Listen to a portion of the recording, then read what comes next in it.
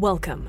You're listening to the Malcontent News Russia-Ukraine War podcast, the show that cuts through the fog of war and updates you about the ongoing conflict in Ukraine. With your host, Linnea Hubbard. Don't forget to like, comment, and subscribe on Apple Podcasts, Spotify, and Google Podcasts. I'm Linnea Hubbard, and today is Saturday, February 4th, 2023. It's been 3,265 days since Russia occupied Crimea on February 27th, 2014, and 346 days since the large-scale invasion of Ukraine began. Today's podcast looks at what happened yesterday in the Russia-Ukraine war. The Malcontent News Russia-Ukraine War report is compiled by our team from around the world. Today's report includes information from direct contacts in Ukraine and their proxies, Russian Ministry of Defense reports, the General Staff of the Armed Forces of Ukraine reports, operational commands north, south, and east of Ukraine, open source intelligence, our in-house team of analysts and geolocation experts, and pro-Ukrainian and pro-Russian mill bloggers and social media accounts with a track record of trying to be accurate. We have one mission: to report the truth, because the truth matters. Let's start with our assessment of the current status of the war. First, we assess that the power struggle between military leaders aligned with Russian Minister of Defense Sergei Shoigu versus those aligned with private military company or PMC Wagner Group head Yevgeny Prigozhin has escalated due to statements by State Duma deputies. We maintain that the political distraction benefits Russian President Vladimir Putin the most. Second, we maintain there is an increased probability that Ukrainian forces will launch a significant military operation within the next 48 hours due to President Volodymyr Zelensky holding a closed-door meeting of the Supreme Commander-in-Chief with a subset of military, intelligence, and security leaders on February 2nd, and statements by several prominent Russian mill bloggers. Third, we maintain that the battle for the control of Bakhmut has reached a critical phase with the addition of Russian forces to the Axis and the ongoing attempt to create a technical encirclement. Fourth, we concur with recent assessments by other analysts that it is highly likely the Russian Federation will launch a new offensive before February 24th to try and deliver a tactical victory before the anniversary of the wide-scale invasion of Ukraine. Fifth, we maintain that the significant increase in disinformation and misinformation from Russian sources is being directed by Chief of the General Staff of the Russian Federation Armed Forces, Valery Gerasimov, as part of his hybrid warfare doctrine. Sixth, the RAND Corporation agrees with our assessment that Ukraine holds the battlefield initiative, while we maintain the exception for the Soledar-Bakhmut axis. Seventh, we maintain that the Russian military within Ukraine remains combat ineffective and is relying on World War II tactics that Field Marshal Georgy Zhukov would recognize to move the line of conflict. Eighth, we maintain that Russia is preparing to launch another punitive missile strike on civilians and civilian infrastructure due to the ongoing rotation of ships in the Black Sea Fleet. Ninth, we maintain that Russian forces will continue to target electrical, heating, and potable water infrastructure. 10th, we maintain that the Russian Federation's inventory of Caliber cruise missiles is critically low, based on the continued decline of launches from the Black Sea Fleet. 11th, we maintain that there is a risk of a nuclear accident caused by the de-energization of Ukrainian nuclear power plants as a result of Russian electrical infrastructure destruction. 12th, we maintain that stealth mobilization has started in the Russian Federation due to stop-loss orders for active-duty troops deployed in Ukraine and mobilization requests from the Kremlin in the occupied territories. And finally, we maintain that the threat of Russian forces in Belarus crossing into Ukraine as part of an offensive operation is negligible, despite contrary claims from Ukrainian and Polish officials. Let's get some regional updates, starting with the Donbas region in Luhansk. Luhansk Oblast Administrative and Military Governor Serhiy Haidai reported increasing Russian attacks on February 3rd, with Russian troops launching more organized offensive operations from Svatova to Dibrova. In the Svatova operational direction, the General Staff of the Armed Forces of Ukraine, or GSAFU, and the Russian Ministry of Defense, or MOD, reported that Ukrainian troop positions in Novoselivsk were shelled. A geolocated video west of Krivosheivka showed a small cache of Russian 125mm tank ammunition destroyed by a drone-dropped IED. It's unclear if the site was abandoned, as the ammo dump looks more like a garbage dump, even by Russian Mobic standards. Watch the video, you'll know what we mean. As with most of the photos and videos we reference on the podcast, we do link to it in our full situation report on Patreon. We made a small adjustment to the map, moving the line of conflict west based on the improved intelligence. Russian forces attacked in the direction of Stelmachivka and were unable to move the line of conflict. The Luhansk People's Republic, or LNR, Joint Center for Coordination and Control, or JCCC, reported that a clothing factory and garage were hit by 3 rockets fired by HIMARS, destroying both facilities. They did not provide information on casualties. In the Kremina operational direction, mercenaries with Worgonzo reported continued fighting in Ploshanka and Chervenopopivka, while the GSAFU and Russian MOD reported Russian forces attempted to advance on Nevsky. A Ukrainian source reported Russia moved back into Dibrova and pushed Ukrainian forces further southwest, and the Russian MOD reported continued fighting in the Serebryansky woods south of Kremina.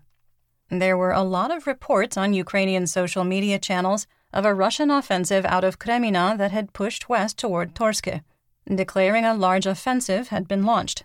Some assessment here. On January 28th, we moved the line of conflict west of Kremina based on a geolocated video of a Russian BMPT Terminator firing at Ukrainian positions. We made another small change on January 29th after a geolocated video showed a Ukrainian infantry fighting vehicle, or IFV, 200 meters south of where the Terminator was previously located. In our assessment, 2 opposing armored vehicles in the same area within 24 hours was a solid proof point of where the line of conflict was located. We believe that Russian forces have launched their predicted large offensive in Luhansk, but it doesn't appear to be the strike of an iron fist that many expected. Russian military leaders appear to be moving away from waves of squads and platoons of light infantry to overwhelm Ukrainian defenses to IFVs and armored personnel carriers, or APCs, with dismounts. One of the reasons for this change is that many units of the Russian 1st and 2nd Army Corps, Chechen Akhmat, and PMC Wagner penal units are combat destroyed. The Kremlin has been averse to using regular Russian troops in the hardest advances, preferring to use proxy forces. The reduced availability of expendable personnel, artillery supply issues, and the change in leadership over the Russian forces in Ukraine have contributed to the shift in tactics. And this would explain why Russia didn't take the usual steps to set conditions to support a larger offensive. To use an analogy, many expected a massive volcanic eruption with fast-flowing lava. Instead, lava is slowly advancing from a calmer but still volcano. The GSAFU reported that Ukrainian troops repelled attacks on Bilohorivka, the one in Luhansk, with Worgonzo reporting the same. Mercenaries with Rybar repeated their claim that Bilohorivka had been captured, which Luhansk Governor Haidai said does, quote, not align with reality, end quote. Our favorite FSB colonel, convicted war criminal, Kremlin pariah, PMC Wagner target, and failed Mobic, Igor Girkin Strelkov, said, hold my vodka and pickles and watch this. In a Telegram post, he suggested that there may be confusion in the information space, with Ukrainian troops withdrawing from an area that the locals call, quote, Lower Bilohorivka. Assessment here. When you have a wide range of opinions and an absence of data, the answer usually lies in the middle. Without any pictures or videos to support any claim, Strelkov's explanation is the best. Additionally, Governor Haidai has been a reliable source of information. We did not adjust the map because we already have this so-called Lower Bilohorivka in the gray zone, and there is little support for the claim that Ukrainian forces withdrew from the entire settlement. In the Starobilsk operational area, the LNR JCCC falsely claimed that Ukrainian forces attacked Bulivinivka with 2 rockets fired by HIMARS. The settlement is on the outer edge of the M30-M31 rockets range and would have required Ukrainian forces to move a launcher to the line of conflict during an ongoing Russian attack. Besides that, the damage, craters, and low accuracy are inconsistent with a HIMARS strike. Russian troops in the Skidnukrainsky district of Luhansk violated operational security, called OPSEC, sharing a detailed video of a Russian repair base servicing artillery and main battle tanks, or MBTs, including a metal building used as a garage and machine room. They never learn. Why aren't they learning? Occupation administrators in occupied Luhansk turned off mobile internet access to prevent reports about Russian troop movements and losses from being shared. However, Russian ERA secure communication systems require 3G or 4G data access to function, and Russian troops at the company level and below lack secure communications equipment and rely on their personal phones to share intelligence and operate consumer drones. The Russian MOD has repeatedly made this mistake during offensive operations, causing friendly fire incidents, losing senior officers because they had to go to the front to communicate with troops, and having troops without access to real-time intelligence blunder into Ukrainian lines. Why are they not learning? In northeast Donetsk, in the Siversk operational area, Russian forces made another attempt to advance on Verkhnokamianskaya without success. Fighting continued east of Spirna with no change in the situation. Colonel General Ramzan Kadyrov claimed that Akhmat, with the support of the 2nd Army Corps of the LNR, captured Vesele. He shared a graphic video, which is not suitable for work and some may find disturbing, of a single trench that did not match the weather, ground conditions, or terrain around the settlement. The dead, allegedly Ukrainian soldiers did not have the green armbands that Ukraine swapped to last month, and there was at least one SSH-68 Soviet-era steel helmet in the video. In our assessment, the so-called proof was recorded in the late fall based on weather conditions, can't be geolocated but is not Vesele, and could be staged. Although Kadyrov's claim made it to the homepage of TASS, it was thoroughly ignored by most Russian mill bloggers, PMC Wagner, and the Russian MOD. In the Solidar operational area, a geolocated video showed that the composite forces of PMC Wagner and Russia had crossed the T-513 highway west of Krasnopolivka and reached the first ridge southwest of Vasyukivka. Ukrainian forces maintained their defensive lines at Mykolaiivka and Rozdolivka, where fighting was described as intense. Russian forces continued their attempts to advance on Krasnohora from Blahodatne without success. We readjusted the map based on a geolocated video that shows Russian forces are closer to Krasnohora than we assessed yesterday. In the Bakhmut operational area, fighting continued on the city's northern, northeastern, eastern, and southern edges. Russian forces continued to push toward Paraskovivka, while further south, fighting around the meatpacking plant in Bakhmut continued. A geolocated video showed that Russian forces had made marginal gains west of the recycling sorting plant, and based on the new intelligence, we updated the map. Another geolocated video recorded in late January showed that Ukrainian forces are further south and east in Opitne, about 4 blocks north of the kindergarten. Based on this new intelligence, we made a small adjustment to the map. In the Kostiantynivka operational direction, Russian sources claimed that additional advances were made toward Ivanivske without any evidence. The GSAFU did not report holding a defense in the area of Klishchiivka, which would support Russian claims that the fighting has moved further west.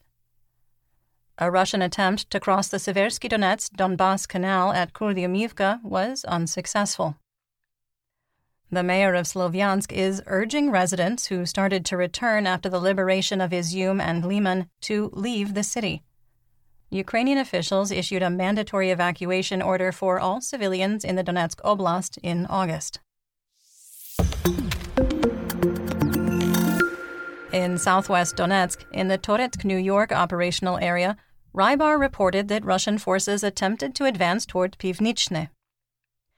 The Donetsk People's Republic, or DNR, People's Militia, released a graphic video showing Ukrainian forces being shelled in the center of Novobakhmutivka, confirming our previous assessment that Ukrainian forces control most, if not all, of the settlement.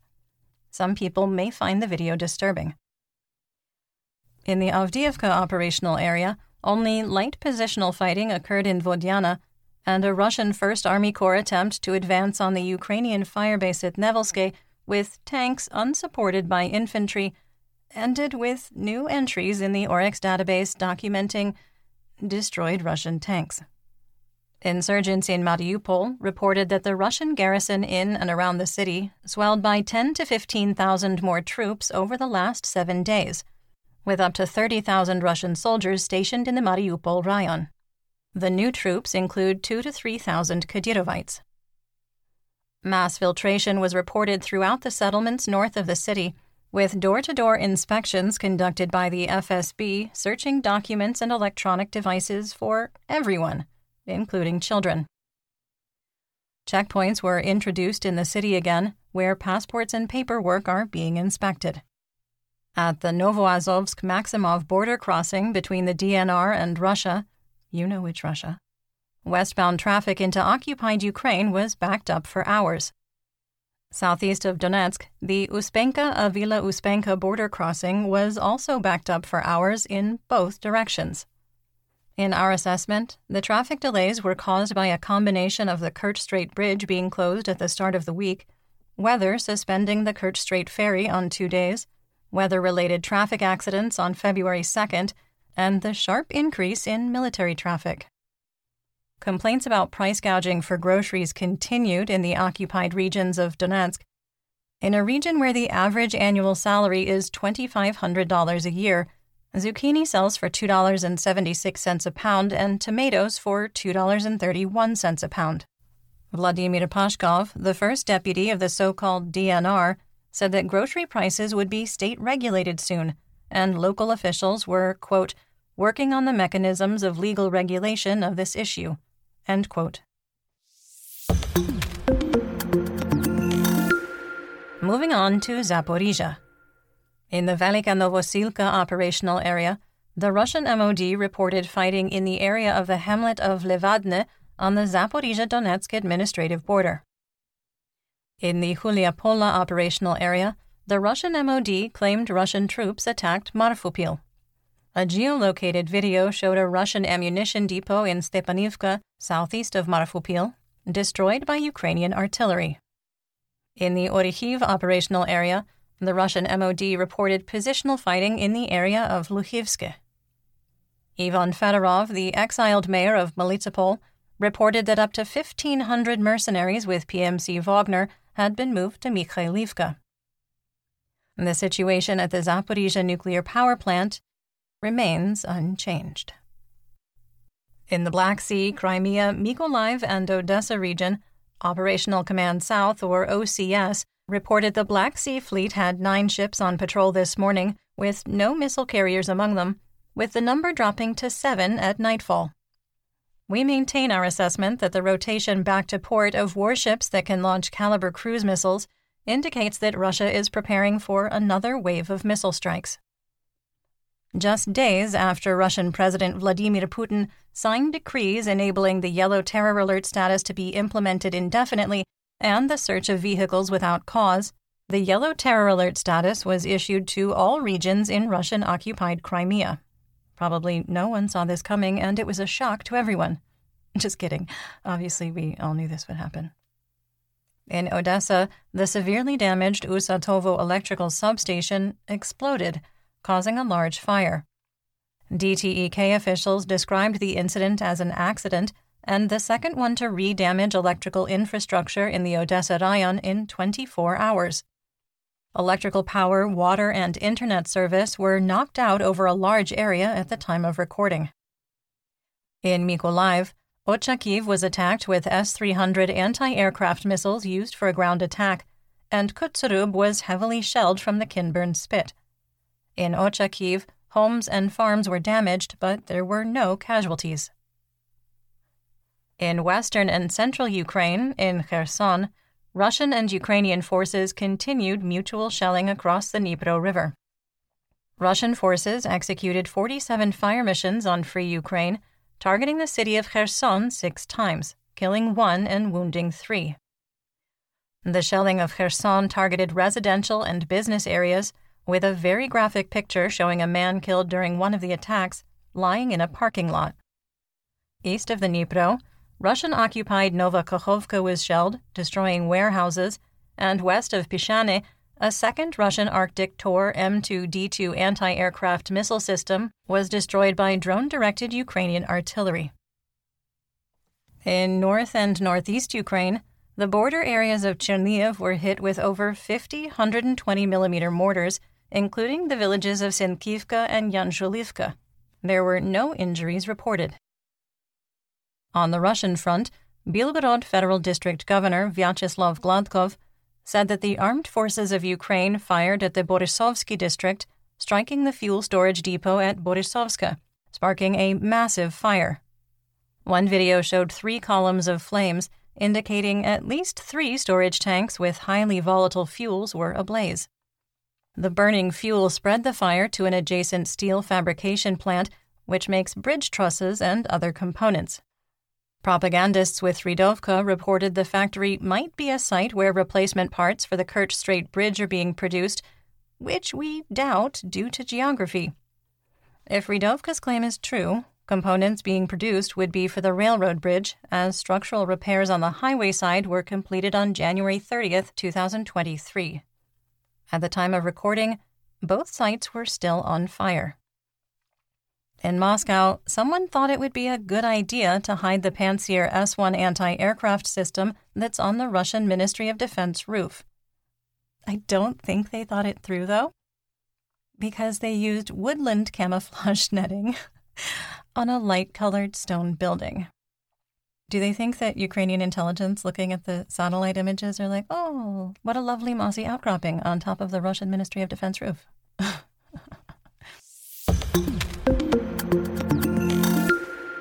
In our War Crimes and Human Rights segment, we discuss events that might be upsetting to hear about. There is no graphic detail in today's report, but if you are sensitive to descriptions of human rights abuses, please feel free to skip ahead to the next segment. Timestamps are in the description. Russia and Ukraine conducted another prisoner of war exchange, 116 Ukrainians for 63 Russians. There were 114 soldiers and 2 officers, and the Russians returned the bodies of foreign humanitarian aid volunteers Christopher Perry and Andrew Bagshaw. Also returned was the body of Yevhen Kulik, a Ukrainian soldier who served in the French Foreign Legion, who came back to defend Ukraine and was killed in combat. The United Arab Emirates brokered the exchange. In economic news, the ruble ended the week down, with an exchange rate of 71 for $1 due to further demand destruction expected next week. Western oil prices closed down, with WTI crude falling to $73 a barrel and Brent dropping to $80. Russian Urals crude dropped to an official price of $53 a barrel, with a new price cap of $45 taking effect tomorrow. United States wholesale RBOB gasoline on the spot market dropped to $2.32 a gallon, or 61 cents a liter. Dutch TTF natural gas futures end the week up, with March 2023 rising to €59 per megawatt hour and April 2023 at €60. Chicago SRW wheat futures had a volatile session, trading between $7.57 and $7.72 a bushel before ending the week at $7.69 for May 2023 delivery. And that's what we know. Join me again on Monday for more updates. Until then, stay safe, everyone. You've been listening to the Malcontent News Russia-Ukraine War podcast. To help keep us independent, please consider providing financial support by becoming a patron. Want on-demand news in your hand? Download the Google News app and make Malcontent News one of your favorites to receive breaking news updates. Thank you for listening.